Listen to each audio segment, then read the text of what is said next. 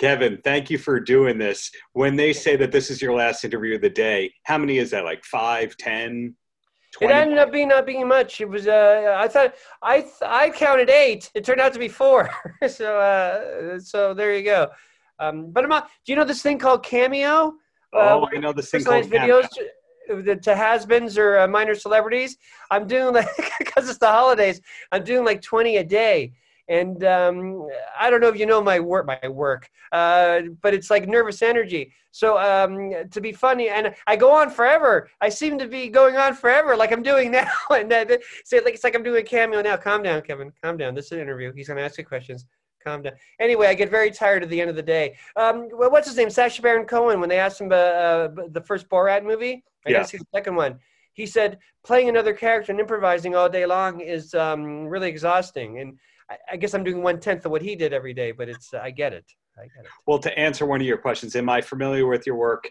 Yes, I grew up on Kids in the Hall. But my favorite thing that you ever did, which I don't think you've ever spoken about, was the Outkast music video for Roses. Oh yeah. How did you wind up in that video? Was there a Canadian music video director or something like that? How did you wind up there?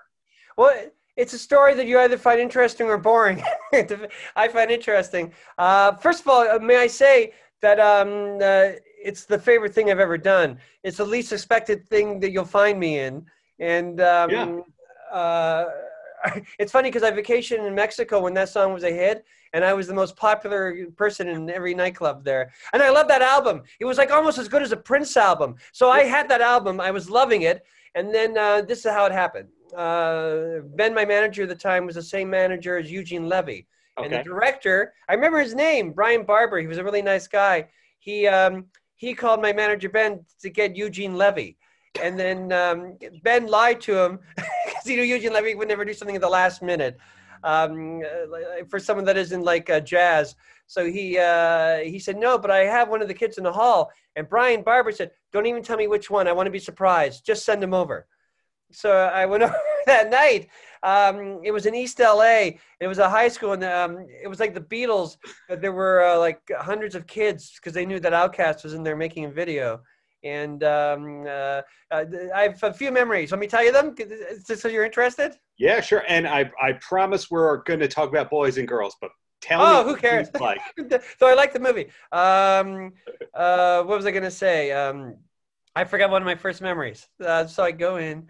Oh yeah, Nicole Richie was in the video, and I remember her and I were waiting in the. It was like a real high school where they filmed it. So the Yeah. green room was a gymnasium, and she was like 40 feet away from me. I don't think she knew who I was, but she was nice, and she looked at me and she waved. Like because we couldn't hear each other, and I waved back, and I remember that's one memory.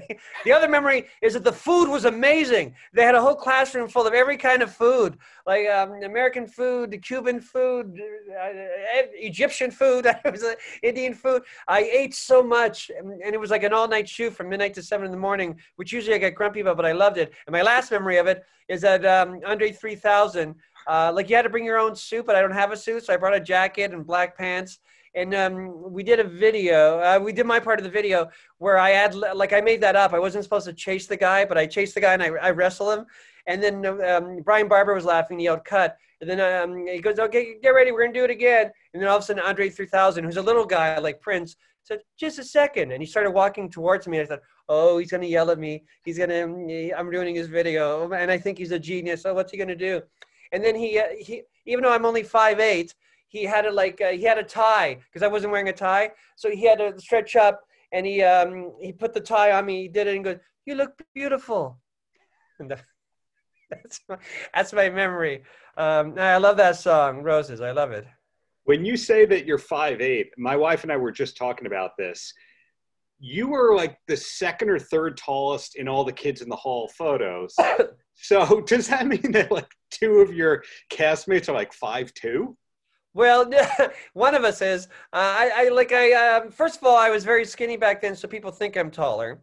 Mark is actually 6 feet. Dave, Scott, and I are all 5'8", give or take. We're all like 5'8", so I must have just stepped on my toes to be a ham. Bruce says he's 5'6". We think he's 5'5". Well, now I know. And Yeah. I'll come back to that in a little bit. But Boys and Girls is how we were set up in the first place. And I was just speaking with Colin 25 minutes ago, and he spoke highly of you, and he's known you a long time and all that. He said he was on the set for 3 days. Were you on set for just a few days as well? Yeah, I think I was one day less than him because I remember we shared a trailer, and I remember feeling bad because he had a trailer for a whole day without me. Then I had to come in and share it with him, which was fun. Yeah, we've known each other since the mid '80s. His particular group of Second City Main Stage. That was back when it was the old fire hall. Are you a Toronto person? I write for Canadian publications, so people think I'm Canadian, but I'm in New York. Oh, well then, no, I won't explain details. It's boring. No, you can, because I interview a lot of the Second City. I know who Street Heart is. Does that help? Yes, it does. Okay. Oh, yeah. When Kids on How We're Starting, they had that #1 song. But it was a cover of a Rolling Stones song, wasn't it? It was. So I got to learn all my vernacular of Canadian music roots and all that, and I know who the Guess Who is. And so that's why you can speak to me as a Canadian peer, even though I'm Excellent. not. I'm living in Winnipeg because I met a woman in Winnipeg, so I moved there from Los Angeles, and the Guess Who are the Beatles here. Oh, for sure. Well, they are good, and they're good. I was psyched to totally sidebar. I wrote a piece for the Jewish Journal and included a paragraph about a Guess Who documentary on Randy Bachman. And then he immediately retweets it and goes, "We used to play all the Jewish dances in Winnipeg." And you go, "Oh, okay. He is a nice guy. Thank you. Thank you, Randy." Apparently, he's the nicest guy in the world. I did a gig with him once, and he was in a bad mood with the guy who ran the event. So I only saw him be like mad. But even in a bad mood, when we walked past by each other in the hall, he went like this. The head nod, the reverse head nod. What do you call that? Yeah, hi. Hi, I'd be nicer, but I'm mad at somebody else, and I can't get out of that feeling right now. Well, anyway, I got you way off this. You were talking about the Second City Firehouse? Old Fire Hall, yeah, that's the original Second City in Toronto. It actually was an old fire, like the hall, I guess. Anyway, Colin Mockery, when Kids in the Hall were starting as a stage troupe at a club called the Rivoli down the street, they were a really good, they auditioned for each other, but they happened to be a really good troupe. And Ryan Stiles was in that group, and we would sort of hang out. And they were afraid of us, even though we were younger. But we were like, Queen Street is where we're from. The Queen Street part of Toronto, that's the same as Greenwich Village in New York in the early 50s. So we were supposed to be like hipper than thou. And in a way we were. But we loved comedy first, and we knew how funny they were. So we hung out, and they learned not to be intimidated by us. Something I actually don't know about Second City. The Second City Chicago troupe and the Second City Toronto troupe, both big stars came out of them. They're both still doing great. But I found that it was more academic, like there were more Ivy Leaguers that came out of the Second City Chicago. Was that the case with the Toronto as well? Well, I think less so, but I think the reason for that is, being a historian of comedy in the Second City, is that they were like Greenwich Village people in the 50s. They were all intellectuals. Who was in the first troupe? Elaine May, who's one of my idols, one of the smartest people in the world. She could have been like anything she wanted to be, a scientist, a professor, and Del Close. Because it started in a university, I think Second City in Chicago. So they were intellectual types. And then I think even by the 60s, they started being more comedy types, smart in a different way. And then in the early 70s, they opened one in Toronto. So they were following more the lines of what Second City had become. But I don't think it's lesser. It's just, intellectuals started doing it. And then because it was so good, comedians took over. Right. And of course you have those ties, but Kids in the Hall eventually happened. And then I find that there's a lot of people who don't necessarily associate with you with Kids in the Hall, given all the success you've had in the voice acting world. Did that start with Johnny Bravo, rather, where you did that voiceover and that led to all the other work? That was one of the first, for sure.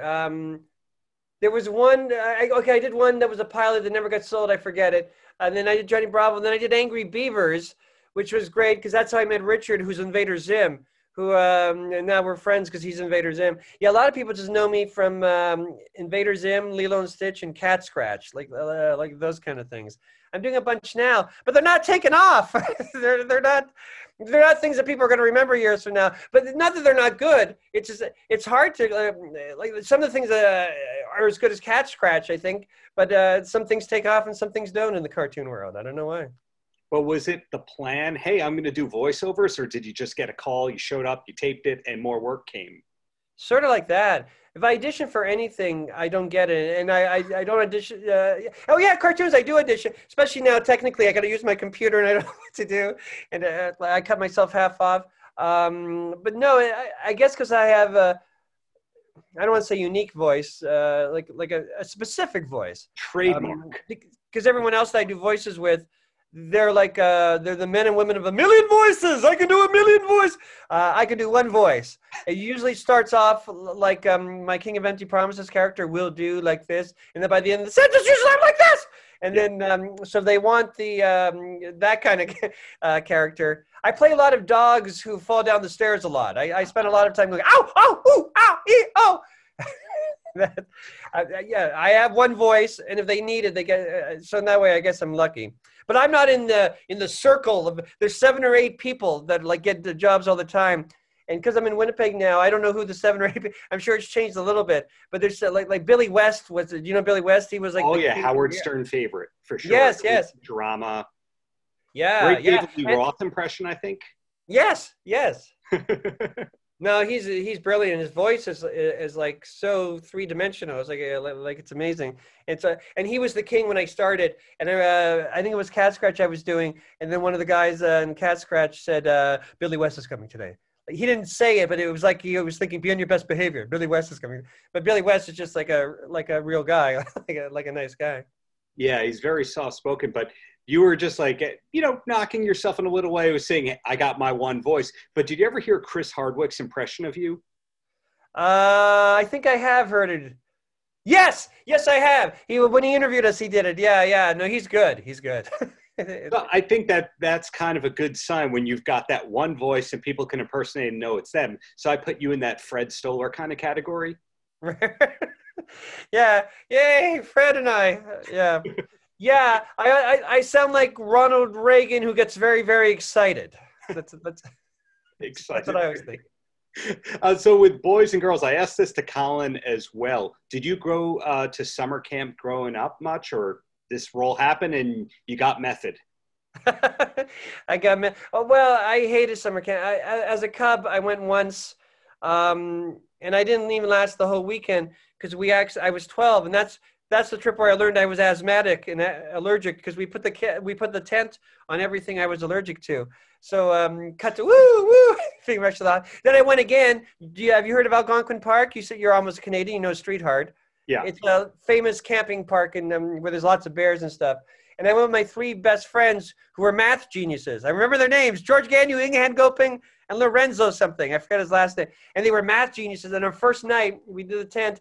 Raccoons ate all our food. So because they were math geniuses, they invented this levy system. They were measuring and they got the food just out. And then, ironically, I couldn't last the whole week there because my mother came early. I couldn't believe she was there. Ironically, I had failed math and had to start summer school for it. So I had to leave math geniuses to go to summer school for me. Those are my camping. I don't like camping. I allergic, asthmatic. I guess I'm a city guy, though that seems ridiculous too. It's the lesser of 2 evils. Well, sure. Well, you moved to Manitoba for love, we can tell. Yes. All I know, besides you moving there for love, of course, all I know about Winnipeg and Manitoba is the Guess Who.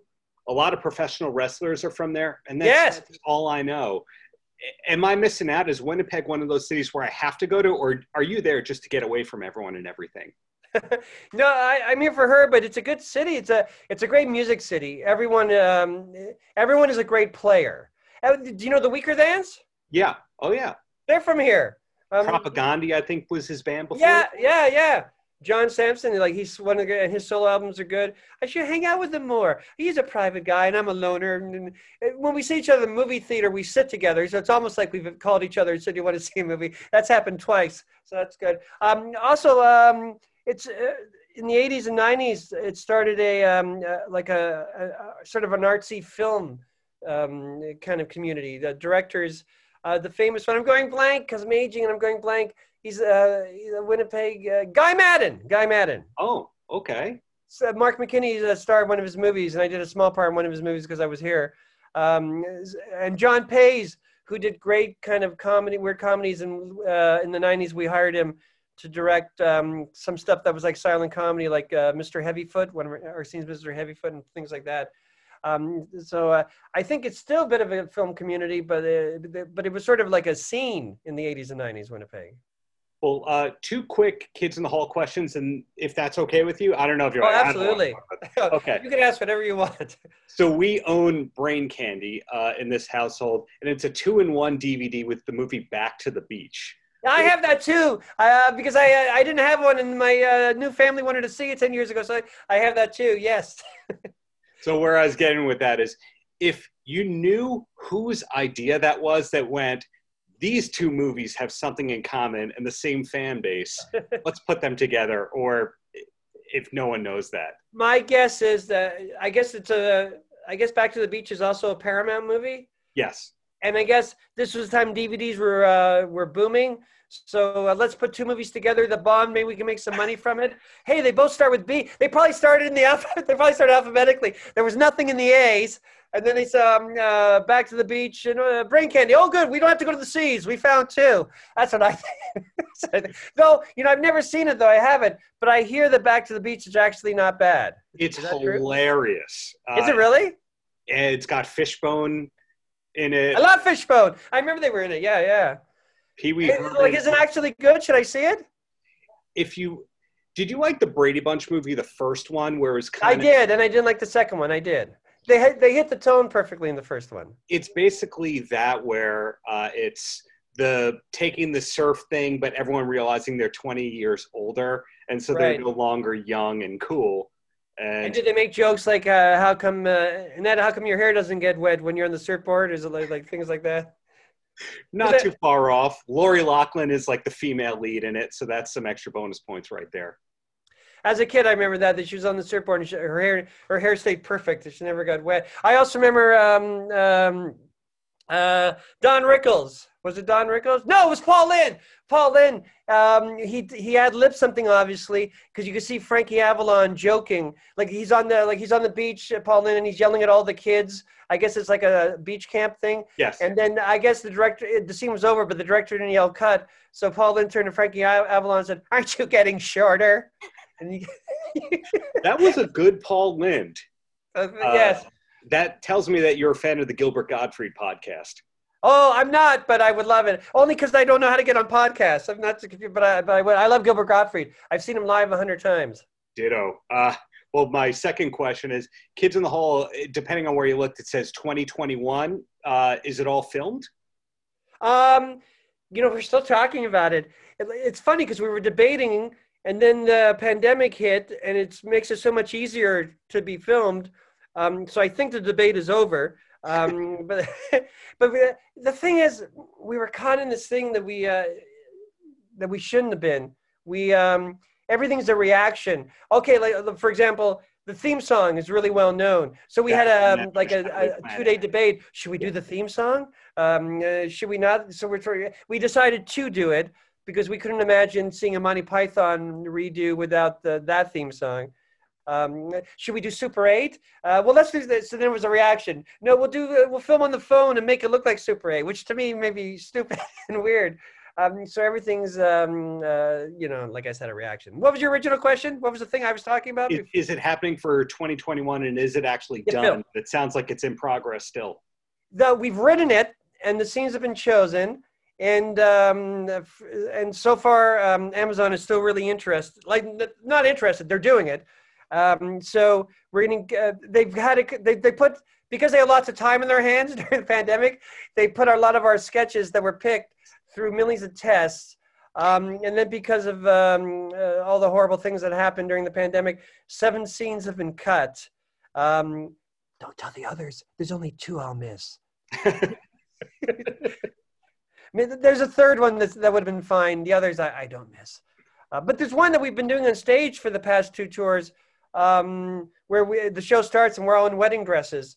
And we go, I wear a wedding dress. Yes, it's just easier to catch a cab when you're wearing a wedding dress. And then we all wax poetically and comically about wedding dress. they thought it would offend people nowadays, men who wore clothes. And there was a big debate with Amazon at first whether we could play women, and they thought because we established it in the 90s and it was our thing, people would be disappointed. Like, but we have to be women. We can't be men in a dress. I don't know. It's one of the best scenes Bruce has ever written, and it would have been a Kids in the Hall like classic, I think. But we'll do it live. We'll keep doing it live. Second season, you have creative control. That's when you do that. That's the answer. Yeah. It's different times. In the 90s, HBO, they never visited us. And Lorne Michaels was busy Saturday Night Live. We got to do what we wanted. Very little was edited. Also, it was HBO. And what was their mantra in the 90s? This isn't television, it's HBO, meaning that they wanted to be edgy. So we were just in a dream spot. We're not in a dream spot anymore. It's 2020, and we're all mature, except for maybe Scott. And a lot of his scenes were cut. Well, I'm looking forward to seeing whatever comes out when it comes out. So my closer, besides C... It's on in the year. It's coming on in the year, December. They said December 20. But ask your boys, girls question. Annie's listening. Boys and girls, besides see that, it's great. We love it. Great cast. Besides that, any last words for the kids? It's funny, and I'm not lying this time. I would lie for other movies I've done, but I would never say I'm not lying. It's funny. I think you something identified with, even if you don't go to summer camps, relationships between boys and girls. There's two old guys whose job is to be funny, and me and Colin Mockery, and we're pretty funny for old guys, but don't worry. We're not on a lot, and the young actors are actually really funny and good actors, and you'll care about them. I'm not ashamed of this movie. This is a movie I'm not ashamed of. I even like it. So young people, please watch it. I don't think you'll hate me. That was the best Gilbert Gottfried impersonation I've ever seen. Thank you so much for the years of comedy, and looking forward to seeing what's next in whatever form from you, Kevin. Thank you very much. Thank you. Lots of good things. I'm writing 4 things because of the pandemic, but the Kids in the Hall thing is the best. But remember, get ready to be disappointed. It won't be as good as the 90s show. We're old now. And go to Cameo.com. What's your name on Cameo? Just Kevin McDonald? Yeah, just Kevin McDonald. Okay, Cameo it is. Thanks, Kevin. Have a great rest of the day. Thank you. Bye. Thanks, Annie. Paltrocast. Yo. Hey, thanks so much for doing this. This is my third Stacy Jones interview, and like life just keeps getting better. Am I right? I don't know about that. Nice to see you, Darren. How are you? Great. And yourself there, aside from the world blowing up? Yeah, we're doing all right, man. Yeah, exactly. So putting together all the pieces here, when I look at your musical chronological discography, chronology, whatever we want to call it here, I know that your first touring gig was with a reggae band. And that has nothing to do with Atwater Punks. That has nothing to do with your Berkeley music training. That has nothing to do with American Hi-Fi, which was kind of like a power pop, punk pop kind of thing. That has nothing to do with Matchbox 20, Miley Cyrus, etc. Yeah. But what I kind of get is that you are rooted in the Van Halen, Motley Crue school of music, and that's where it started. Do I have that right? 1,000,000%. Yeah. I was definitely... So like junior high and high school, I was a total metalhead. So that was like the pop metal stuff, like Van Halen, Motley Crue, Rat, Dokken. Like I loved that stuff. But I also loved like Maiden, Metallica, that world. But then also I was really into like U2, INXS. That sort of stuff as well. So, I mean, I grew up in a family that listened to a ton of music as a kid. So, I've always been open to everything. Like my dad loved, Miles Davis, but also the Beatles and the Stones and the Eagles. And the first concert I ever saw was ABBA, so like I've always had an open mind when it came to music. If it's good and if it resonates with me, then I'm all in. Got it. So steering things a little bit away, did I read correctly that you develop apps or technology related stuff, Hi-Fi Labs? Hi-Fi Labs is a company, that I just co-founded this year. And it's a really cool company. It's something that had sort of been in the works for a couple of years. And, we were lucky enough to fund it right at the beginning of the year. And so it's basically a company that we're focused on two things. One is like true artist development. So being able to work with musicians that, major labels, things that major labels used to do like 30 years ago. Now I think there's a big trend in the industry that's like, if you don't have, 500,000 followers on Instagram, or you're not blowing up on TikTok, then labels aren't interested, right? And so Hi-Fi Labs was created to be able to find those musicians that are making incredible music, maybe in their bedroom in Toledo, Ohio, and they have they don't have any friends or family that are in the business. And so that's why we made this, why we started this company, was to be able to find those artists and then develop them, invest in them, and, watch their careers, flourish, quite frankly. And, one of the reasons I wanted to do that is, I've had like 8 major label record deals in my career, Yeah, you're not exaggerating right there. Yeah. So, and like I've seen the benefits to that and the pitfalls. And so I wanted to kind of bring some of that experience into this company and give that back to some other artists. And we have an incredible team that we built out and are signing our first artist as we speak, actually. Wow, that's great. Yeah. In not giving anything away, but you're skewing towards younger artists that haven't had deals, or would you guys be open to label services kinds of things where people who survived the majors? Yep. So we're not doing any like label services. So like directly, we're not a management company. We're not a label. We're not an agency. We're sort of a creative think tank and an A&R resource, I guess. But we do wear those hats also, so we do have project managers, and we do have people to do A&R, but we also have an in-house, software developer, an engineer, so that if, we just built, I don't know if I can say this. Probably, I don't know if I can say, maybe I can. Anyway, we've worked with a couple of really big artists just recently, and one big company recently. And we literally, to your point, we built them the technology so that they can own it, and the artist can own that technology and own that platform. So it's really cool. Yeah, so there's 2 sides to the company. There's the artist development side, and then there's the side that is like, we're just a one-stop shop creative think tank. So if you have an idea, some way that you want to try to break through the noise, we want to be someone that can help you, facilitate that. And to be clear, that software is not David Lee Roth's visual comic book that came out 3 weeks ago? That is not. I wish it was. No. Paltrocast.